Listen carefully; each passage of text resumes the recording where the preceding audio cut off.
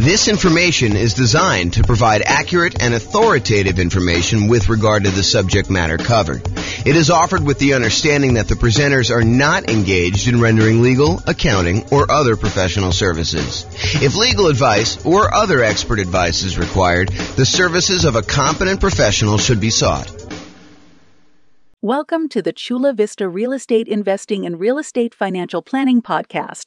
Learn all about investing in real estate in Chula Vista, California, with a combination of real estate financial planning and modeling with numbers specific to Chula Vista, plus syndicated, more generalized recordings of live and pre-recorded real estate investing classes, not all of them specific to Chula Vista. Be sure to stay tuned after the podcast for a message from our sponsors. Well, good morning and welcome, everyone. I am your host, James Orr, and today we have a very short class, but it is an important class. It's the class about what is private mortgage insurance and how to avoid it.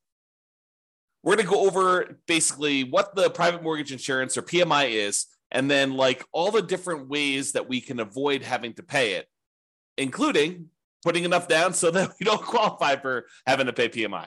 So let's jump right into it. So what is private mortgage insurance or PMI? The Consumer Financial Protection Bureau website defines PMI as private mortgage insurance, also called PMI, is a type of mortgage insurance you might be required to pay for if you have a conventional loan. Like other kinds of mortgage insurance, PMI protects the lender, not you, if you stop making payments on your loan. So really, this is how I like to describe it. This is my layman's version of what private mortgage insurance is. You go to a lender and you say, hey, Mr. Mrs. Lender, I would like to go buy this property. They say, great, we would love for you to buy this property. We will loan you money in order to do that. They're like, okay, I would like to put 5% down. They're like, well, I would like you to put 20% down. And you're like, no, I really would like to put less than 20% down. I'd like to put 5% down. And so they say to you, okay, I'll tell you what. You pushed hard enough. We would be willing to make you a loan and allow you to put less than 20% down. However, we're concerned that if you decide for whatever reason, something happens to you or the world falls apart, that you may stop paying on this mortgage and walk away. And if you do that and you only put 5% down, we could lose money. We might have to take the property back. We might have to pay some expenses to get the property back. We may have to wait for several months while we're waiting to actually be able to foreclose and get the property back. We may need to do some repairs on the property when we get it back. We may need to hire a real estate agent in order to sell the property and pay them a commission. We may need to, hire our attorneys to do the foreclosure. So we might have some pretty significant expenses. And we're concerned if that does happen, then having 5% of equity in the property might not allow us to get all of our money back. In other words, we could not walk away with 95% of the property value should you be, should you default on the loan and we have to foreclose and get it back. So I'll tell you what we're willing to do. If you go pay this third-party company, this insurance company, and this insurance company is going to protect us in case you default and we end up losing money on the deal, then we will go ahead and accept your 5% down payment. And because it's a little riskier for us to do this too, we will also charge you a small premium on the interest rate. So that's what's going on. I mean, the mortgage company, they want to make you the loan, but they want you to put 20% down. But you really push hard enough. You're like, look, no, I don't want to put 20% down. I really want to put 5% down or 7% down or 10% down or 3.5% down or 0% down. I really want to do one of these other loans like USDA or VA or FHA or even conventional with 5% down. And yes, some of those I realize don't have mortgage insurance, like the VA. They have a funding fee instead. I understand that. But the idea is that they would prefer you to put 20% down. And you're telling them, I would prefer to do another loan where I put less down. And they say, well, okay, we'd be willing to do that. It's going to be riskier for us. So we're going to charge you a higher mortgage interest rate. And we need you. We require you to go pay this third party private mortgage insurance company that will protect us in case you default. It shifts some of the risk of you defaulting from the lender to the insurance company. So they're sharing in the risk now. The insurance company is collecting these premiums, and they've calculated it such that they're profitable. They're collecting more money from all the people paying private mortgage insurance than what they're having to pay out to lenders. And during really good times, when the market's going up 5, 6, 7, 10, 15% per year, they're probably doing really, really well. But they don't know that the market is going up when they do the initial private mortgage insurance. It could go up for 6 months and then it could go down a lot. And then they'd be on the hook for a lot of these things. So they have to look at the aggregate of all the different people, all the different markets over time and say, okay, now we think we're going to be profitable by collecting this premium from you and being able to pay out in case you default and they have to pay to the lender to protect the lender. Okay. Now, for FHA loans, PMI is called mortgage insurance premium.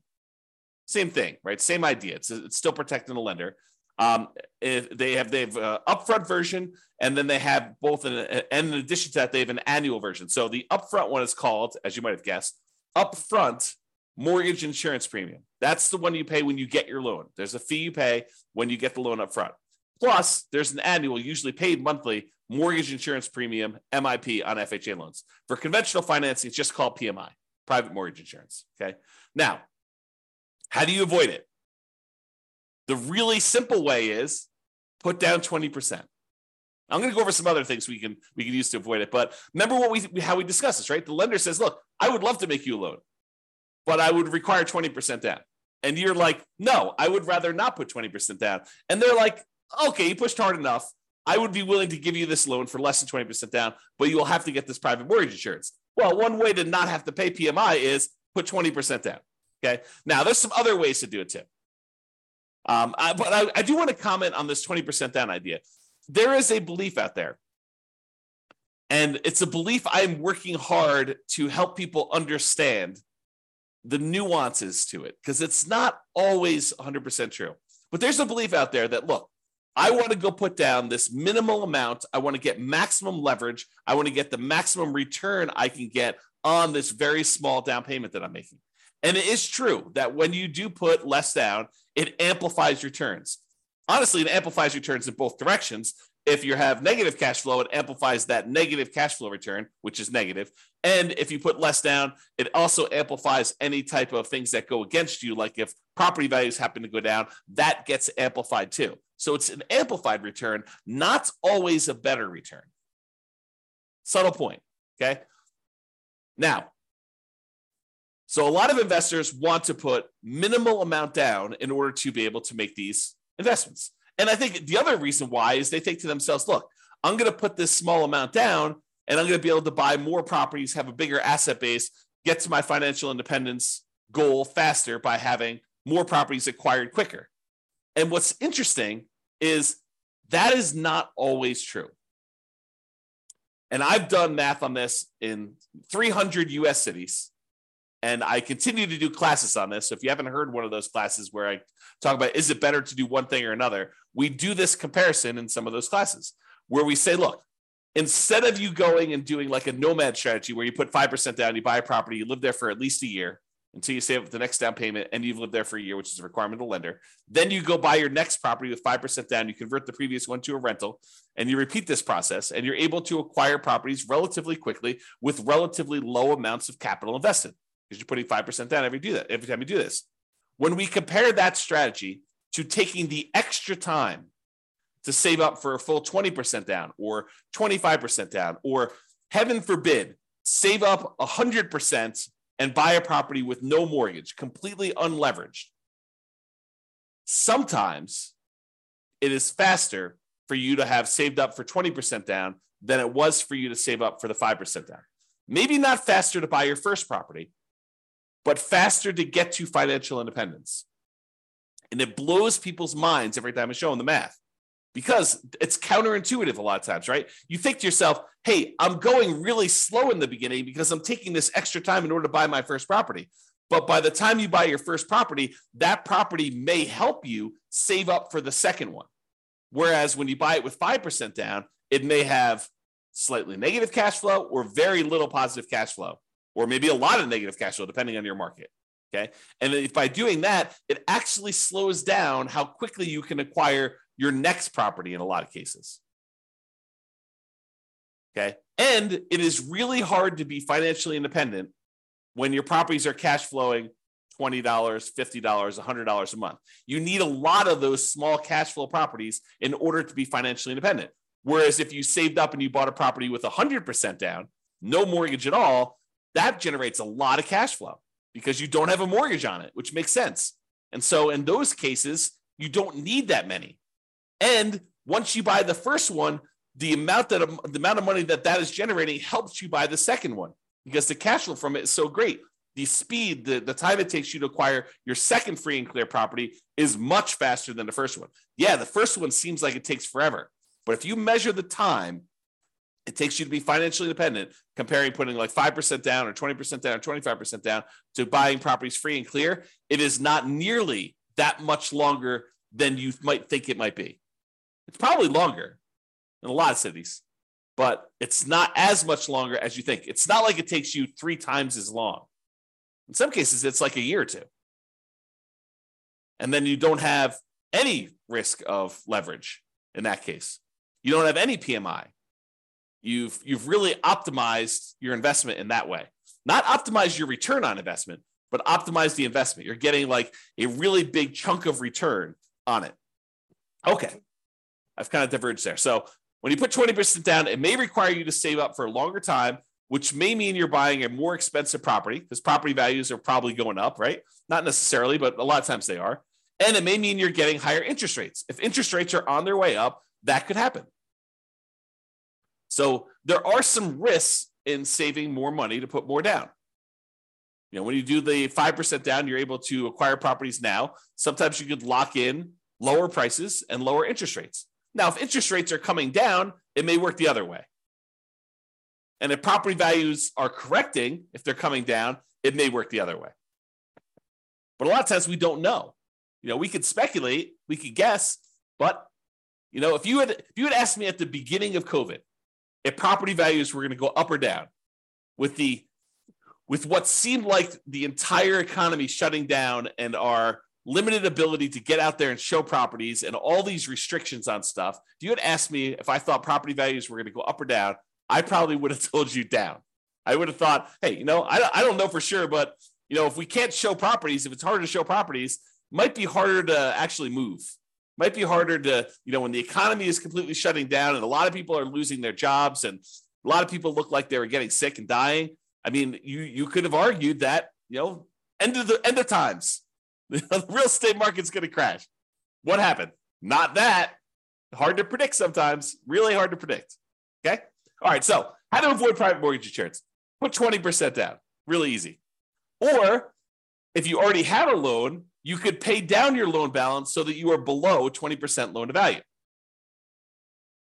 Oh, sorry. So you're below 20% equity, not loan to value. Got to rephrase that. I'll say 80% loan to value. Look at this. Correcting in real time. So pay down your loan balance so that you're below 80% loan to value. Now, with FHA, can you do that? If you pay down your loan below 80%, can you get rid of your PMI that you have, mortgage insurance premium, on an FHA loan that you already have? The answer is no. FHA is one of those loans where you have to pay it off. You have to either refinance or sell the property in order to get rid of your mortgage insurance premium. There are some exceptions. You know, if you go look at the FHA matrix, you can put enough down and there's some things that can happen where you can do that. But if you're putting 3.5% down to get an FHA loan, which is probably the majority of folks on here, especially if they're buying, you know, duplex, triplex, or fourplex, they're trying to minimize their amount down, then paying down to an 80% loan to value, either organically, just with natural mortgage payments, or putting extra money into the deal to try to get below 80% with FHA loan, you're not going to be able to do that. However, if you have a conventional loan that you put 5% down or 10% down in order to acquire it that way, or 15% down, you want to buy a non-owner occupant one, you could do that too. And then you're like, hey, look, I made a mistake, or I didn't have the money then, but now I have the money. I want to actually go below 80% loan to value and get rid of PMI. You can do that. You can pay your loan down below 80% loan to value, request that the lender remove PMI, and we'll do a whole class on that. Okay, so you pay your loan down so that you get below that 80% loan to value, and that will allow you to get rid of private mortgage insurance. which could significantly improve your cash flow. Okay. Another way to avoid private mortgage insurance is when you get your loan, you can voluntarily tell the lender, look, I will voluntarily take a higher mortgage interest rate if you give me a credit that you then use in order to pay a one-time upfront mortgage insurance premium, a private mortgage insurance payment, instead of doing it monthly. So he said, look, I don't want to do monthly PMI because it's really going to hurt my cash flow. One thing you could do, you could bring money yourself to the table and pay a one-time upfront private mortgage insurance payment and not have a monthly PMI payment. That would improve your cash flow. Or what a lot of people don't necessarily know is you could say to the lender, look, if I pay you 0 points right now, interest rates are 6.5. However, if I pay you $5,000, I can get 6.25. But it works in the other direction too, where you could say to them, listen, I will voluntarily take 6.75. You give me $4,000, and we'll take that $4,000 and we'll use that to make a one-time upfront PMI payment, and then I won't have PMI. So in other words, it looks like, mechanically, it looks like you took your PMI and instead of paying PMI, you moved it to the interest rate of the loan. That's what it looks like. It looks like you voluntarily took a higher mortgage interest rate instead of paying the monthly PMI. And sometimes that's cheaper. Most of the time, it's not as good of a deal because the mortgage interest rate going up actually stays with you for the life of the loan, stays with you for 30 years. Whereas the mortgage insurance premium, the PMI that you're paying, the monthly payment you're paying for private mortgage insurance usually will go away once you drop below 80% loan to value. So even though the amount you're paying monthly might be higher for PMI, it's usually higher for a shorter period of time versus having your interest rate go up for the entire 30-year life of the loan or 15-year life of the loan. Usually you pay down below that 80% sooner, and that PMI would then go away. So you got to do the math and calculate, how long am I holding this property, and does it make sense for me to pay this PMI, a higher PMI for a shorter period of time, or to take it all in the interest rate forever? And if you're getting rid of the loan, it may not matter, right? If you said, look, I'm only buying this property, I'm only going to hold it for 2 years, then I'm out, you can make a decision based on that. But be careful. Sometimes plans change. Sometimes we all say, hey, I'm only going to hold this property for 3 years. And then we're like, nope, this is an amazing property. I'm holding it forever. Man, I wish I hadn't done this, PMI and the mortgage interest rate instead. I wish I would have just done the PMI. But sometimes it's hard to know in advance. Or sometimes we think we're going to hold the property forever and something in our life changes and we have to liquidate all of our properties. You have a divorce, you have some medical issue come up, your kid needs money for whatever, you have to pay a ransom. I mean, who knows, right? Any of those things could happen. All right, so how to avoid private mortgage insurance? You could get a loan that doesn't have PMI. For example, that VA loan. A VA loan technically doesn't have PMI. There's no monthly insurance premium, private mortgage insurance premium on a VA loan. Instead, what they have is a funding fee upfront. It's sort of like that lump sum upfront private mortgage insurance payment, except they don't call it that. They call it a VA funding fee because the VA guarantees the loan. What they do instead is they collect this big funding fee, and then if people default, they use all the funding fees they've collected in order to protect the lender. That's what they do. This is how the math works. Okay? Or the final one I have on my list, how to avoid private mortgage insurance, do creative financing type deals. Owner financing, subject to, lease options, installment land contracts, like all those, that whole family of the creative financing deals, do those where they do not have PMI. Because if you go to an owner of a property and they own their property free and clear, and you negotiate with them that you're only going to put 5% down in order to buy their property, are they required to charge you private mortgage insurance? No, it's negotiated. And I think a lot of them wouldn't even know to charge you private mortgage insurance. So you can negotiate a deal where you put less than 20% down with a seller who's doing seller financing, owner financing, or wrap financing, and they're not going to necessarily charge you PMI. They may, it's negotiated, but in most cases, the overwhelming majority of cases, they're not going to do that. Okay? So that's how you avoid PMI. So in conclusion, lenders prefer you put 20% down. I think we've established that, right? If you insist on putting less than 20% down, they may opt to make you the loan, but they may require you to purchase third-party insurance to protect them in case you default. They want to protect themselves. They're in the business of protecting themselves. This third-party insurance is called private mortgage insurance, PMI. You could choose to avoid it by putting more down or choosing an alternative type of financing that does not have it. It's really what it comes down to. So that's all I got for you. I hope you've enjoyed this special class on what is PMI and how do we avoid it. This has been James Orr. Have a great day, everybody. Bye-bye for now. With home prices up, mortgage interest rates up, and rents up, but not quite enough to counteract the higher prices and interest rates, cash flow on rental properties in Chula Vista is harder than ever. Book a call with the Real Estate Financial Planner to apply our proprietary 88 strategies to improve cash flow on your rental. See the show notes for a link to schedule your call and improve your cash flow today.